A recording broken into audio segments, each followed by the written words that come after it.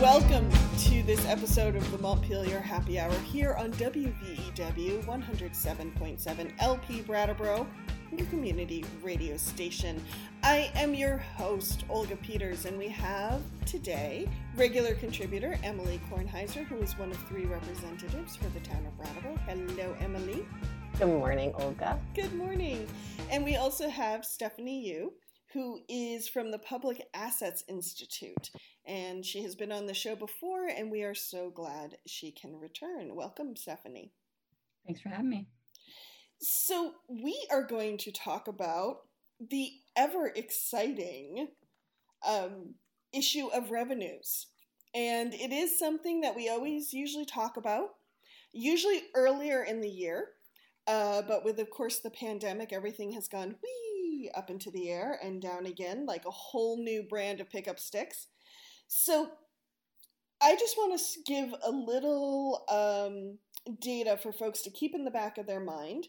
This is from the Agency of Administration. It's their June 2020 monthly report, which is actually the final month of fiscal year 2020. And for general fund tax revenue, the state brought in $121.20 million, which was just about 20.61 million below estimates, which Emily will give us some context on that in a second. For the year, fiscal year 2020, I don't know why I'm trying to do numbers at 7 something in the morning.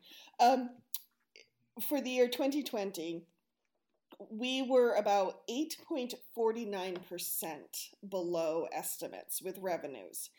And, you know, that's a little bit, estimates are one thing, actuals are another. But Emily, just give us some context about how the legislature and the state kind of look at estimates versus actuals.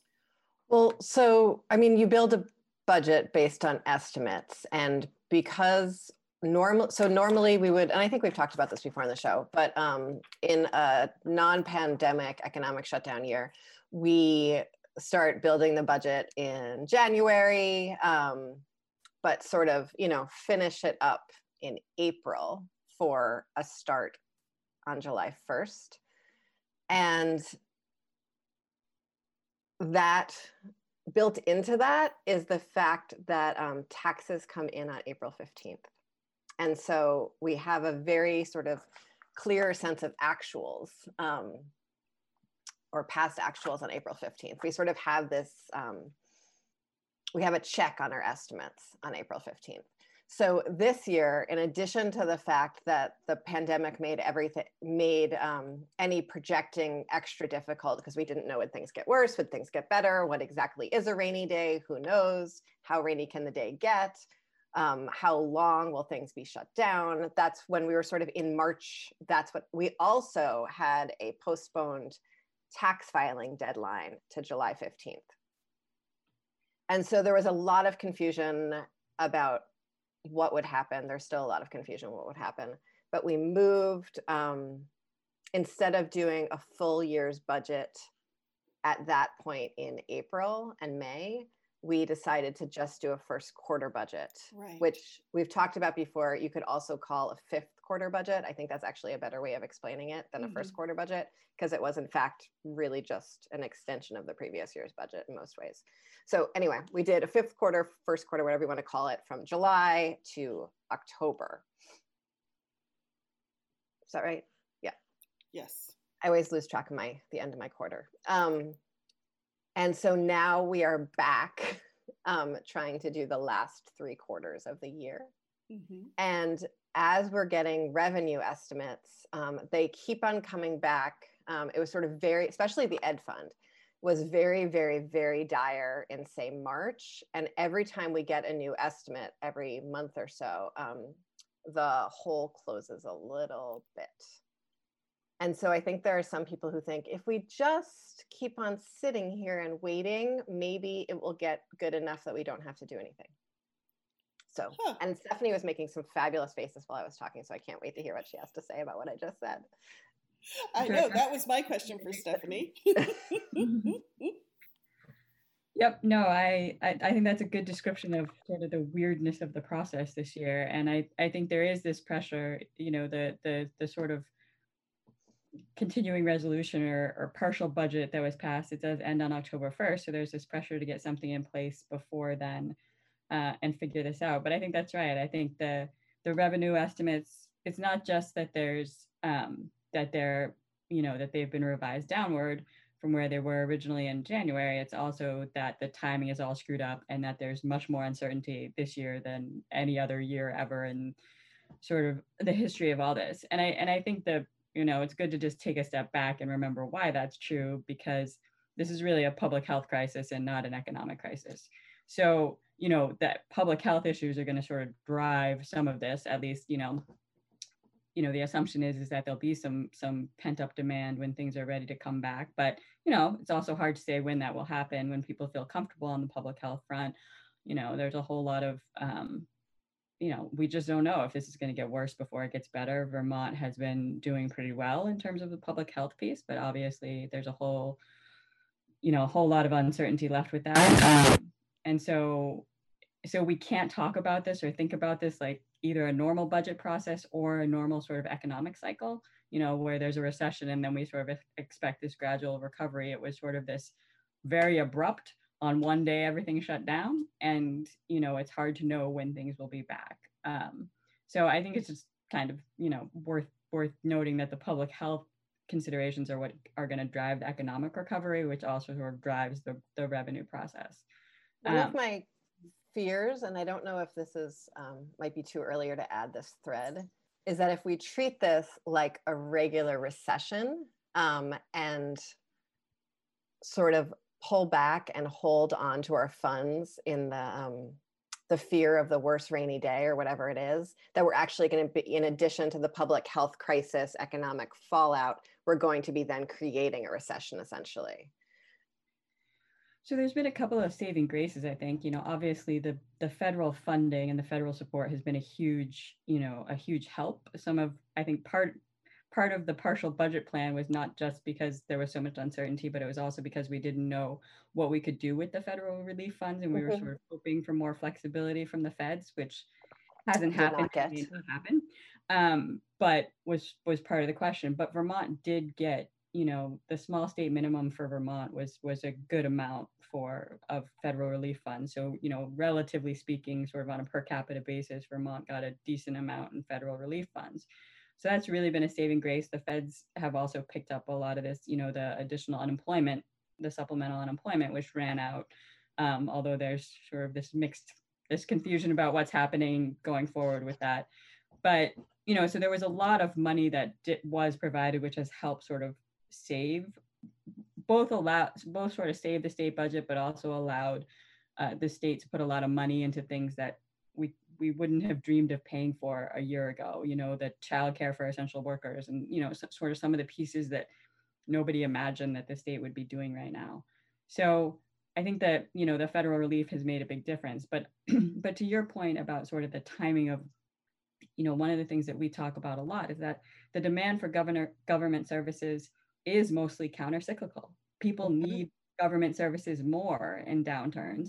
And so actually what we should be doing is spending more in downturns. And that sort of should be the approach, that we should be making sure that people are getting what they need. I have a little bit of optimism in the sense that I do think that through this process, people have been asking more of the right questions than in a normal budget year. Like, how are we making sure that everybody has what they need? Are people getting fed? Are people getting taken care of? Are people able to stay in their homes? We've been asking those questions, which we weren't necessarily before. And I think that's, that is a silver lining in that those are the right questions. The question then becomes, can we sustain that going forward? Mm-hmm. So, Emily, I realize some of the conversations that the legislature is having, those conversations are still ongoing. Mm-hmm. And I just realized that when I asked this question, but, what type of questions are your colleagues asking? And what are the answers that are coming back useful? Do you know what I mean? Like, yeah, I mean, useful, let's see, that's a funny question. Useful for, okay, let me clarify that. Useful for the people who have needs that need to be met. Oh, okay, because the process in committee of often asking witnesses for information and how that's negotiated with the administration does not always result in useful answers, because it's more like, I don't know, playing poker or dancing or some kind of terrible metaphor. So when we ask the question, are people getting their needs met? Are people staying housed? The answer is about today. We're very rarely asking the question, is what we're doing today going to ensure that people will be housed and fed and have dignity tomorrow or next year? And if we ask the question, and it's hard for the way we do planning, and we've talked about this with members of the administration before, the way we do planning doesn't necessarily, for state services, doesn't necessarily even allow folks to answer that question. But if we then take a further step out, is the particular way that we're budgeting and creating revenue, making space in the future for people to be able to get their needs met, is like a third level question that in some ways we actually asked yesterday. We had a panel discussion on Ways and Means that we invited appropriations to, and we had someone from Brookings and someone from Moody's and Tom Cavett, our state economist, come in and talk about sort of strategies for a recession, recognizing that this is not actually a recession. And so it was sort of like, what did we learn in the past that might be helpful now? What isn't helpful now? There's a lot of conversation about like, how is this like Irene versus how is this like a recession? I think that's marginally helpful because it has some like deep resonance for Vermonters, but I don't think it's actually helpful from an economic perspective. And so the question about how can we ensure that there's funding available to meet people's needs 6 months from now, I think is the question that's being asked and answered in a variety of places. And I'm not sure if we're getting to a point of usefulness for Vermonters, for Vermont families with that. And so one of them is, sorry, I'm getting really circular here.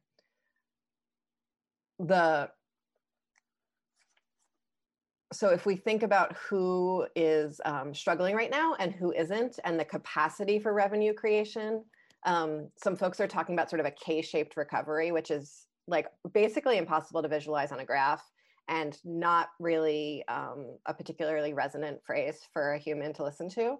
But it basically means what we already know, and we've talked about a lot on the show, that some of us, white collar workers, are probably earning the same amount they were before and are spending less because, so I'm a good example. I still have my 3 jobs. I can work from home for all of them. And I am hardly ever leaving the house. So I'm spending a little bit less money than I did before. We didn't really like spend very much money before, but we're spending a little bit less money than we did before. And there are a lot of other families who say aren't paying for childcare because there's, childcare is not really quite as available. And so they might be like suffering and trapped in their home and struggling mightily to do the right color jobs, but they're spending less money while getting their income of the right color jobs. Or people in an upper income bracket, who are an even better example, have the right color jobs. The stock market is doing remarkably well some days. We look at how the billionaires have like tripled whatever, like exponential growth in their earnings in this time. And then people aren't going on vacation. It's kind of a weird time to buy a yacht. Who knows? So we have people who are doing much better or who are stable right now and spending less. And then we have people who are really, really struggling. We had the people who were on unemployment and had more income than they had before because of unemployment. That's a very small group of people. And so the question is like, where is there money available right now in our system? And is it in the places that it should be? Stephanie, did I butcher that terribly? No, I think that's a great sort of summary and context for what we're talking about here. I mean, I think a couple of things that sort of we think about this whole process. I mean, you may have dampened my optimism a little bit by telling me about that conversation, but that's okay. I can deal with that. But I will say I do think that there is something backward about our our normal process in the state budget. And that is that there's two sides to it, right? With most of the state budget, we take the revenue we get and then we fit the state budget under that. So even in any given year, even if we had the best, most progressive revenue system in the world and people are doing well in the stock market at the upper income level, you would still have fluctuations. You're still going to have fluctuations in that revenue system. So I think what you need is sort of a more robust smoothing process, right? So again, I mean, we talk a lot about rainy day funds. Vermont has them, but doesn't really have a great system for using them. There are a lot of states, there's a lot of recommendations where you would have a much bigger sort of cushion that would then allow you to smooth things from good years to bad years, and allow you to kind of meet that counter-cyclical demand. But I think the main issue is just that we do it differently with school budgets, right? With school budgets, with the education fund, we change the rate every year to bring in the money that we need to pay for the schools, which is sort of the opposite process of what we do with everything else in the state budget. We look at the money that comes in and then see what we can afford to do. And we're not starting with the need. And I think we need to start all of these conversations with how do we meet the needs? And I think I think one of the things that has become apparent throughout this pandemic is that, so many of our safety net systems, first of all, it's really hard to design any kind of, sort of security system that is going to meet a crisis like this, where all of a sudden 80,000 people are unemployed, right? Like that's a really, we're not saying that the unemployment system should be designed to constantly be able to help 80,000 people. But it does highlight the fact that all of these systems are based on the assumption, one, that only a small number of people are going to need them at any given time, but also that the goal is to keep that number small by having some cutoff so that you meet the money, right?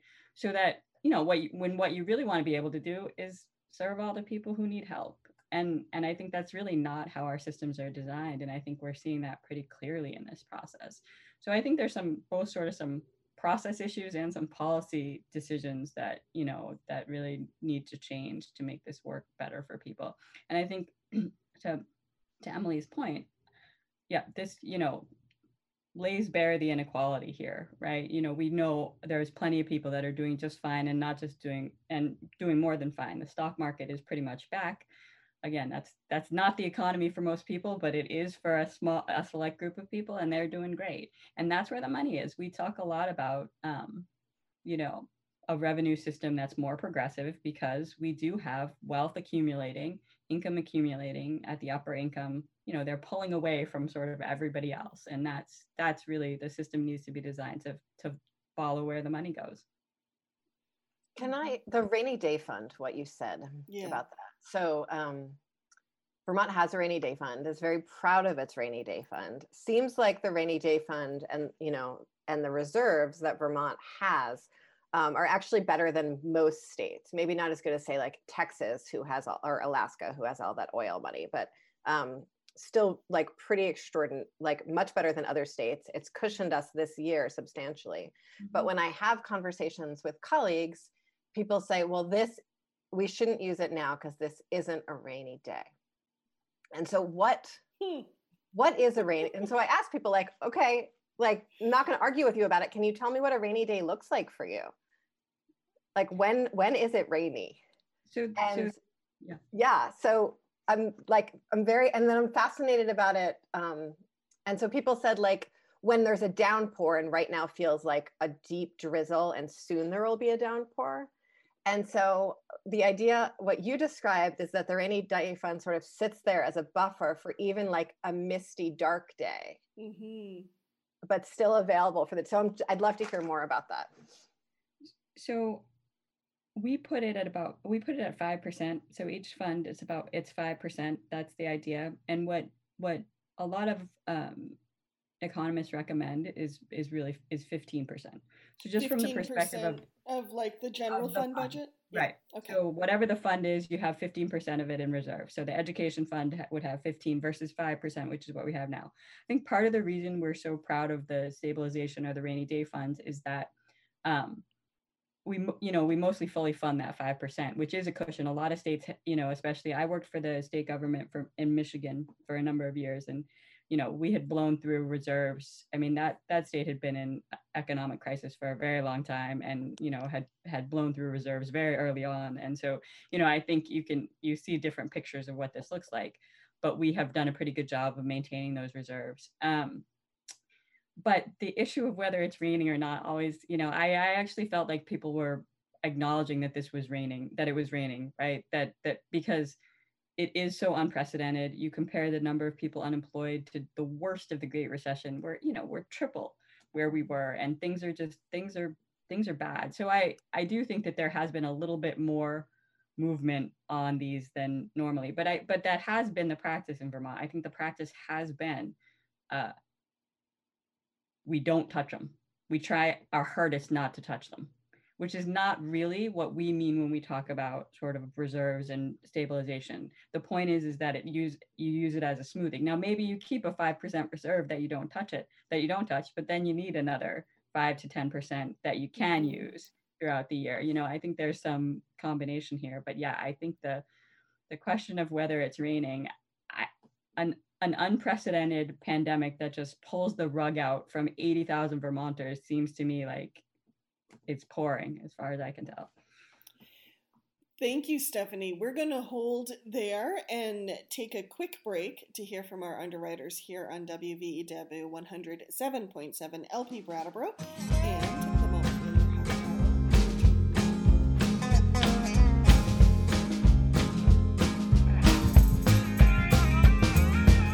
Welcome back to the second half of the Moment in Your Happy Hour here on WVEW 107.7 LP Brattleboro, your community radio station. If you are just joining us, I am your host, Olga Peters, and I am speaking with Representative Emily Kornheiser, who is a regular contributor to the show, as well as Stephanie Yu from the Public Assets Institute. And we are talking about public health and revenue and Vermont's future once this public health crisis has abated. So for a framework, one thing I just want to set up, because this is something I've been kind of struggling with as we talk about economic issues and COVID, is it seems to me like we have two budgeting challenges right now as a state. We've got to deal with whatever is happening right now. And so many people are still in crisis. They have yet to enter like the recovery phase. So we have the right now that we cannot ignore. But we also need to plan for the future, because at some point this pandemic will end. However, we had need before the pandemic, we will have need after the pandemic. So for me, I'm always curious, like, how do you balance those two needs right now? So that's where I'm kind of coming from for this second half. Stephanie, what are your thoughts on that kind of two-tiered need or two-tiered planning? I think that's right. And I think that's a good sort of setup for it and way to think about it. But I also think that some of the solutions and the building blocks are the same, right? I mean, I go back to feeling like we are in this crisis asking some of the questions that we should be asking all of the time, which is, how do we best take care of everyone? So that includes kids, families, essential workers, people of color. How are we taking care of everybody, and how are we directing our collective resources toward where they're needed the most? And I do think those questions are the right questions. I think the federal money is often sort of seen as this, this temporary sort of pot, and it, a big enough pot that we can do things that we maybe hadn't thought about doing before, but that when it's gone, then it's gone, and there's nothing we can do after that. Like we give up. That was as long as it lasted. Great that it lasted as long as it did. But I don't, I think that's the wrong question. First of all, I think it's, I think states do have this sort of posture where thinking that where we treat the federal pot so different from ours, even though for a taxpayer, they're essentially the same pot. The taxpayer is not distinguishing those revenue sources. And, the question is, how do we, because we also have a role to play in terms of how the federal government spends its money and how they think about how to help people. So, it's still the federal money is still our money. So how do we direct all of that and think about how these things are complementary? But I also understand that, because at the state level, you're dealing with sort of the state revenue equation piece of it.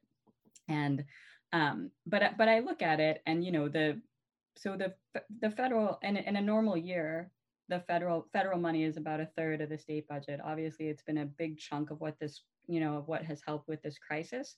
I think people have heard the 1.25 billion in coronavirus relief funds that that is really for the state government to use, state and local to use to help with this crisis. But there's also all the federal money that has gone directly into people's pockets, whether it's the unemployment, whether it's the direct stimulus checks, whether it's the loans to small businesses, some smaller than others. But so there's a lot of money going into, directly into people's pockets as well. So when, and part of the problem here is sort of the next phase of this crisis is that a lot of that initial relief is over. And what's going to happen now for people, that without the unemployment, without even these small businesses who are relying on those PPP loans for 8 weeks, that 8 weeks is come and gone. And now what? If you can't go back to work. So, I think there's sort of a lot of questions that are up in the air, but I think to sort of more to the question, I do think that laying this groundwork is important to talk about. State has gotten more involved in there's been a sort of a childcare.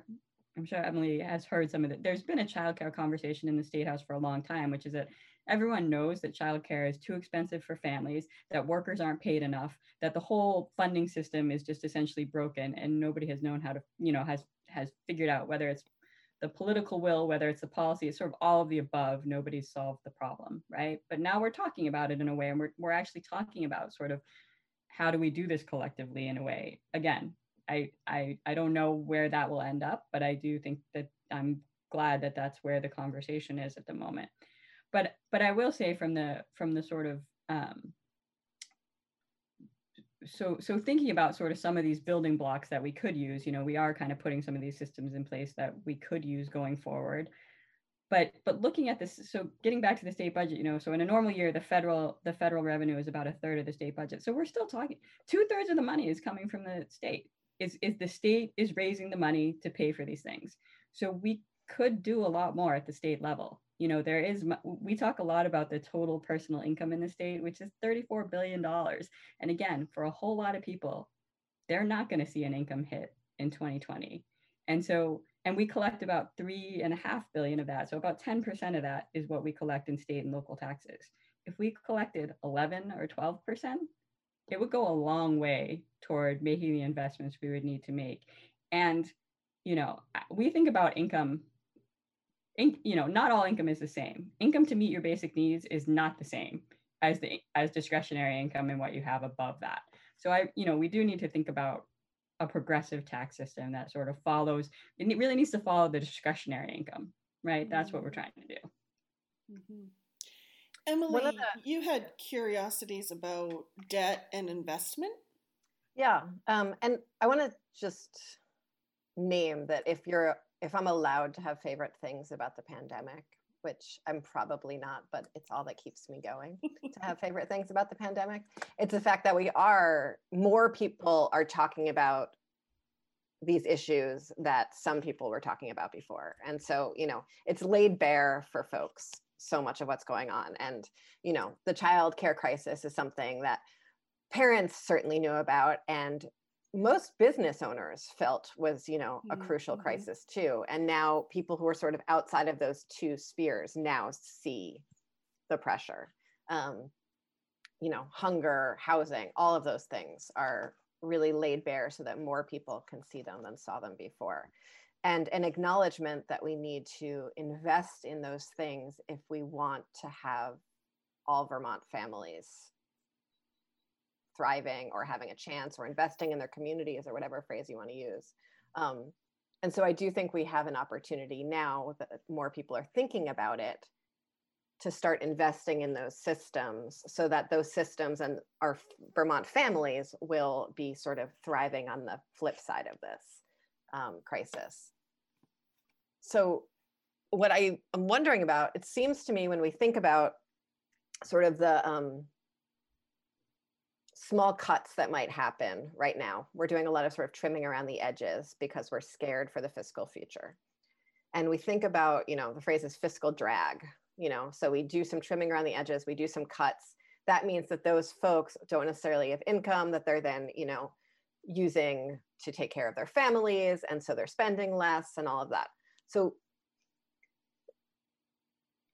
it seems to me that if we can sort of build out these systems now, rather than waiting until the crisis, if we can meet people's needs today instead of waiting until the crisis worsens, that will be, creating more of a virtuous cycle. And we'll have the crisis will be easier for everyone, even though there will be a crisis, and less people will suffer. And so, I think it's really, really dangerous to use personal income metaphors for municipal, state, or federal budgets, but I'm about to do it anyway. Oh, no. So, at my house, hypothetically, I know that if I sort of like invested now in a solar panel by taking on some debt, then hypothetically my electricity bill would go down and I would save money in the long run. I don't actually have a solar panel because I don't have the discretionary income to buy one. But if I could structure that loan properly, that would work.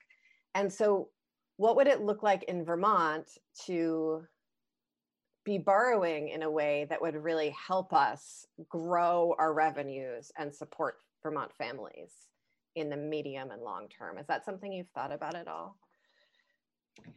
We've talked about it some, and I know it's been a couple of months now since I think Treasurer Pierce gave sort of her perspective on whether the state would need to borrow. There's a couple of different things that the feds have done to make it easier for states states and municipalities to borrow temporarily.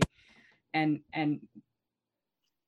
right or wrong, I think the general consensus in the state is that we don't need to. And I think part of that is we've solved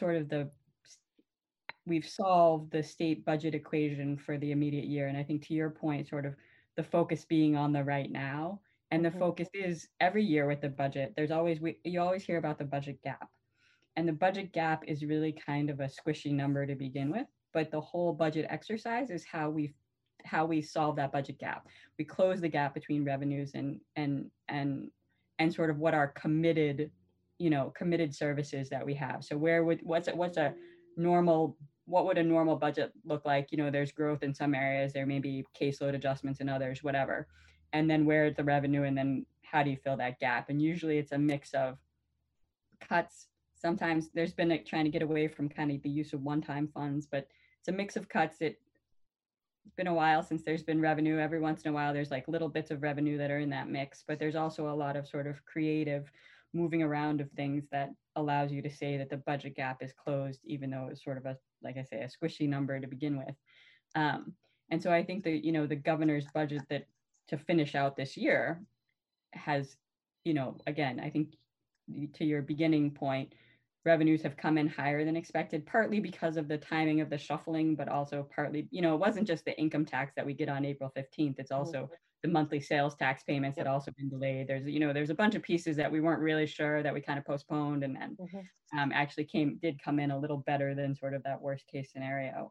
But the other biggest thing I think that helped with the 2020 budget and helped close the 2020 budget with a good, with some carry forward for 2021 is the FMAP, the federal share of the Medicaid. They upped the share that they're covering for Medicaid, which made a big difference in the budget. So I don't know, it was a $50 million in that range for 2020. So, and if that, and the question is how much that will continue and what other pieces might continue from the feds. But so from the perspective of sort of, like a normal budget process, there's no gap this year. We're great, right? Yeah. But from the perspective of what are we doing to actually solve some of these things that we've been chronically underfunding? What are we doing to actually invest in things like childcare that we maybe haven't invested in before, or at least not nearly enough? How do we figure that out? And I think so I think to the borrowing question, I think that,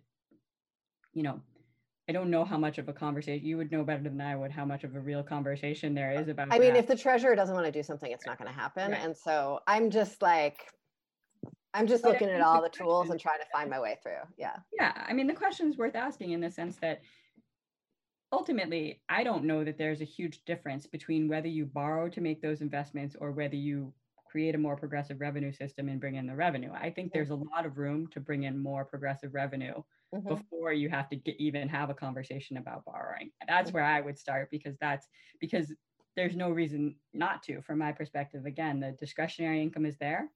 There's a whole lot of upper income people whose incomes keep growing. And we're not following that money. And not only that, who have benefited from the last 20 years of tax cuts. Yes. Right. Like, federal tax cuts have really, so, they may not be exactly the same people who benefited from the Bush tax cuts 20 years ago.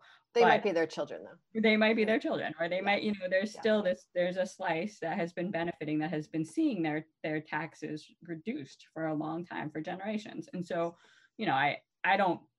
I don't have any problem saying that we need a more progressive revenue system and that we need to raise more money from upper income people before we need to talk about borrowing. But I also think that we should make the investments by whatever means we have. So what would it look like to get those progressive revenue structures? I mean, so there's a number of pieces in this. I think we brought up in the break the Tax Structure Commission and the work that they're doing. They've been doing a lot of work on a number of issues and sort of laying out, I think their report is due in February of 2021. Yep. But they've been having a lot of really wide-ranging discussions on these topics, and so have looked at a lot of different pieces. And Vermont state and local tax system is one of the least regressive in the country. It's still not progressive, right? It doesn't make it worse. It doesn't make things more regressive, right? So it's there's this, well, we are ahead of all these other states, but the bar is pretty low, right? Like in terms of where we are. So, there's a couple of sort of relatively straightforward things that we have advocated for a number of years in terms of closing income tax loopholes, looking at phasing out some of the benefits of the lower brackets as you get to the upper income brackets. Again, once you get to a certain level, the majority of your income is discretionary. So let's think about how to tackle that. And I think there's we sort of went the opposite direction of what we would suggest in terms of the estate tax, in terms of raising the threshold of where that kicks in. There's a lot of debate.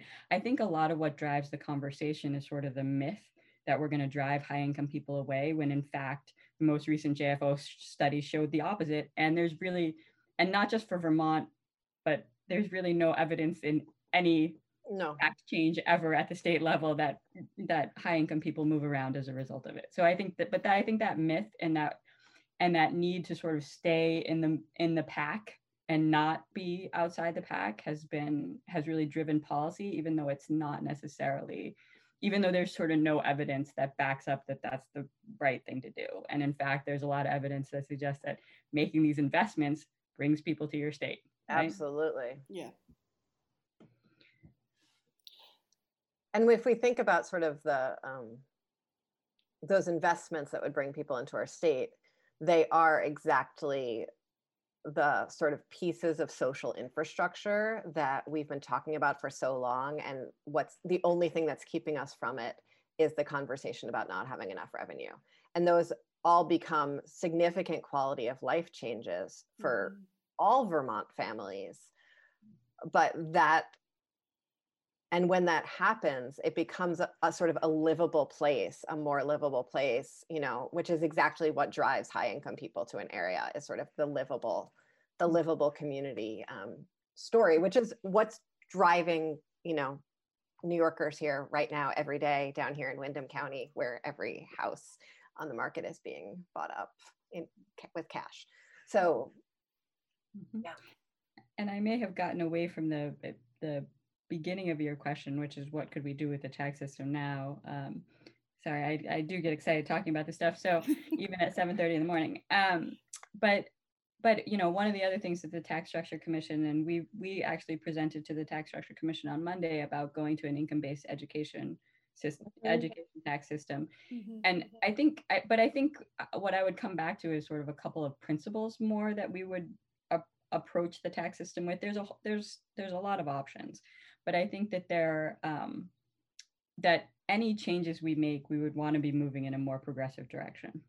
So with an income-based school tax, you would, even going to just a proportional tax where everybody's sort of paying the same would be an improvement from the regressive system that we have now. I think I think there's also sort of this kind of myth in the building, that in the state house, that where people really feel like, oh, well, we need to keep each of these pots balanced: the property, the income, the sales tax. We need to have this good mix and this sort of diversification piece. But I think, like, what we've seen in this pandemic is that these things are connected in a lot of ways. And so people pay taxes out of their income, whether they're paying their property tax, their sales tax, or their income tax is coming out of their income. And also that, your income might not have changed in this pandemic, but you're still not spending. The sales tax consumption is really down. The gas tax, there's weird things that are happening in this pandemic that just, so I think there's sort of been this sort of conventional wisdom for a long time about keeping things balanced, but ultimately coming back to a progressive system, whatever that looks like. The sales tax tends to be extremely regressive, right? Low income people still have to buy what they need to buy, and so you end up with this very regressive system. So anything that takes our system in a more progressive direction is the way to go, I think. So I just want to ask both of you quickly if you have this number. We've said a couple times, after a certain threshold, your income is discretionary. Do we have a number for what that looks like in Vermont?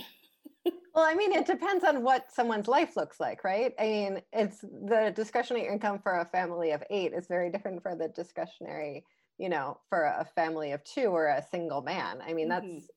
But we do this exercise. I mean, the JFO does do this exercise of setting a basic needs budget, and it looks at a bunch of different things. It looks at family size. It looks at rural versus, city, I guess, if we can call it that, in Vermont.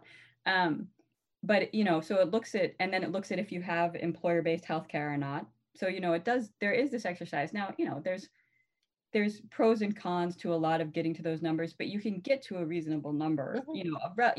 So if we say a family of 4's basic needs budget is in the $80,000 to $90,000 range, and we know that there are a whole bunch of families of 4 trying to live on $40,000 or $50,000 a year, that's a huge difference. And so, again, I think to Emily's point too, I mean, if childcare for one child is going to cost a family $10,000 a year, one, we should do something about that, but 2, then their basic needs budget is going to look a little different than somebody whose kids are school age or, teenagers. So, and like if we could use that pot of money to create the social infrastructure, such as,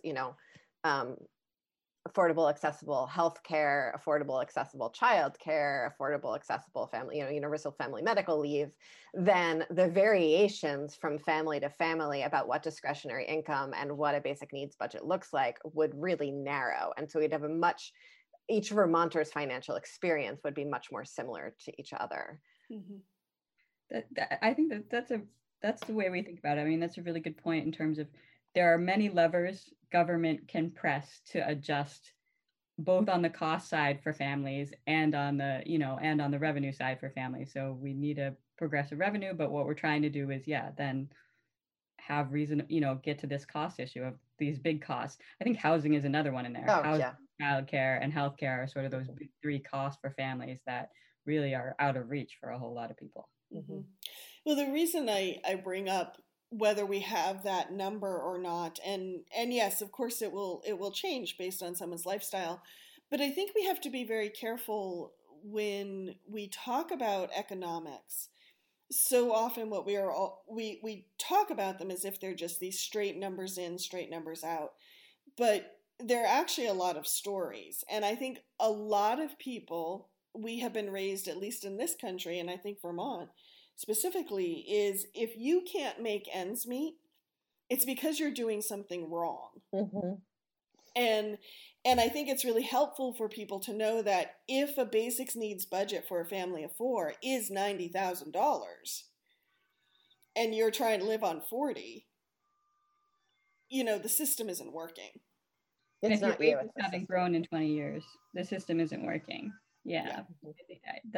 I think that's right. And I think there's also, this question of sort of what are the collective investments? And then where is there, again, room for people to be making decisions on their own? But what's the basic level that people need, and how do we make sure that they have that? I think that's sort of the question we should be starting with the state budget. Yeah. We are out of time because we need to get Emily to her next meeting. So unfortunately, Ways and Means Committee, which everyone can watch on YouTube anytime they want. It's such an exciting opportunity. Top 10 great things about the pandemic. You can watch the legislature happening from the comfort of your home. This has been so great true for me, I'll tell you that. I'm one of those people, one of those 12 people in the audience on a regular basis. Well, Stephanie Yu from the Public Assets Institute, thank you for joining us today. If people want to find more information on what the Public Assets Institute is doing and looking at, where can they go? They can always go to our website at publicassets.org or social media, Facebook, we're everywhere. Fantastic. And Emily, where can people find you if they have questions? EmilyKornheiser.org. You can find me on Facebook, Twitter, or Instagram at Emily Kornheiser. And every Saturday at 10 a.m., I'm doing a Zoom community conversation, and you can find the login information for that on Facebook, Instagram, my website, Front Porch Forum, call me, whatever it is. Would love to talk to people. And this is the Montpelier Happy Hour here on WVEW 107.7 LP Brattleboro, your community radio station. You can also find us on BCTV as well as the internet and our Vermontitude SoundCloud page, our Vermontitude Facebook page. Have a great weekend, everybody.